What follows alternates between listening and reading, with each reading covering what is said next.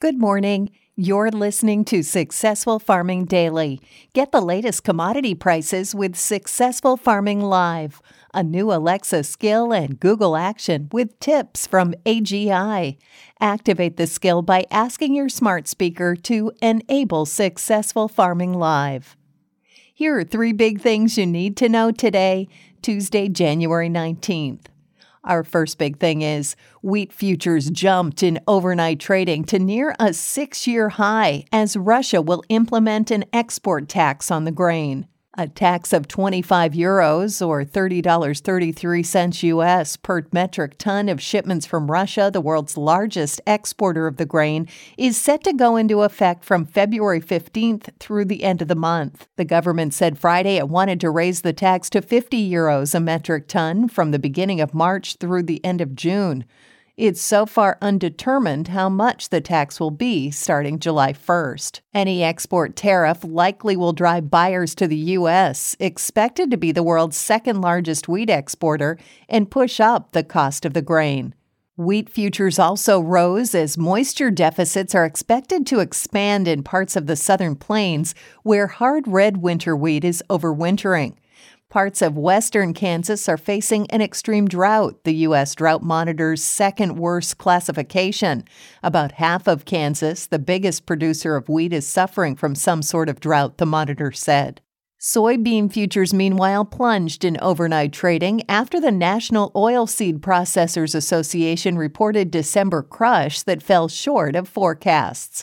Crushers processed about 183.2 billion bushels of beans in December, the second highest level on record, but just short of expectations for 185.7 billion bushels. Also weighing on soybean prices is rain in parts of South America.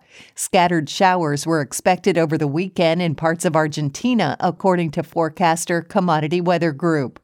Wheat futures for March delivery jumped 14 cents to $6.89.5 a bushel overnight on the Chicago Board of Trade, while Kansas City futures gained 12 cents to $6.55 a bushel.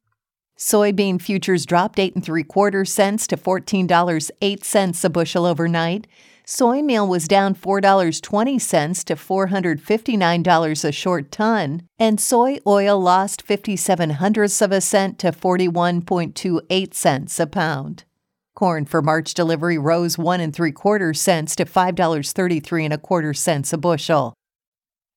Next up, a rough start to the growing season in Russia, along with the country's graduating export tax that's scheduled to start on February 15th, is keeping market watchers interested in the global wheat scene.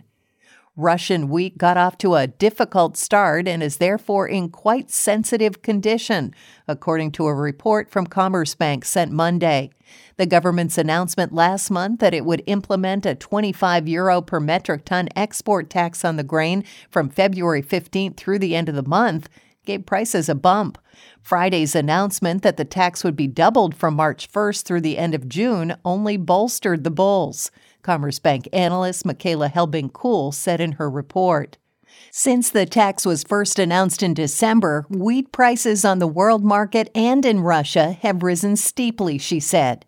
In other words, if the Russian government is targeting a specific domestic level for the wheat price, it can only reduce the export incentive brought about by the higher prices by raising the export tax, and apparently this is what it is planning to do. Anything that may drive up the cost of wheat will hurt countries where the grain is a staple in food making, such as Egypt and Algeria. Algeria issued a new tender for wheat, while Turkey postponed a planned purchase, showing the different reactions countries are having to the news, Helbing-Kuhl said.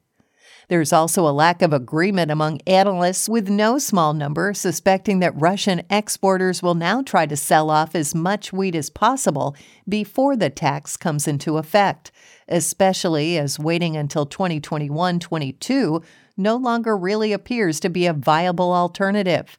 So far, it is the price of the old crop that is soaring, while prices in the post-harvest contract due in September have picked up by significantly less as yet.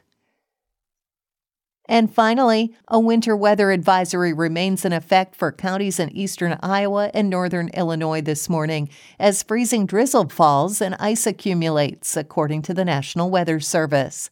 Travel is expected to be dangerous as very slippery roads and bridges are possible in the area, the NWS said in a report early this morning.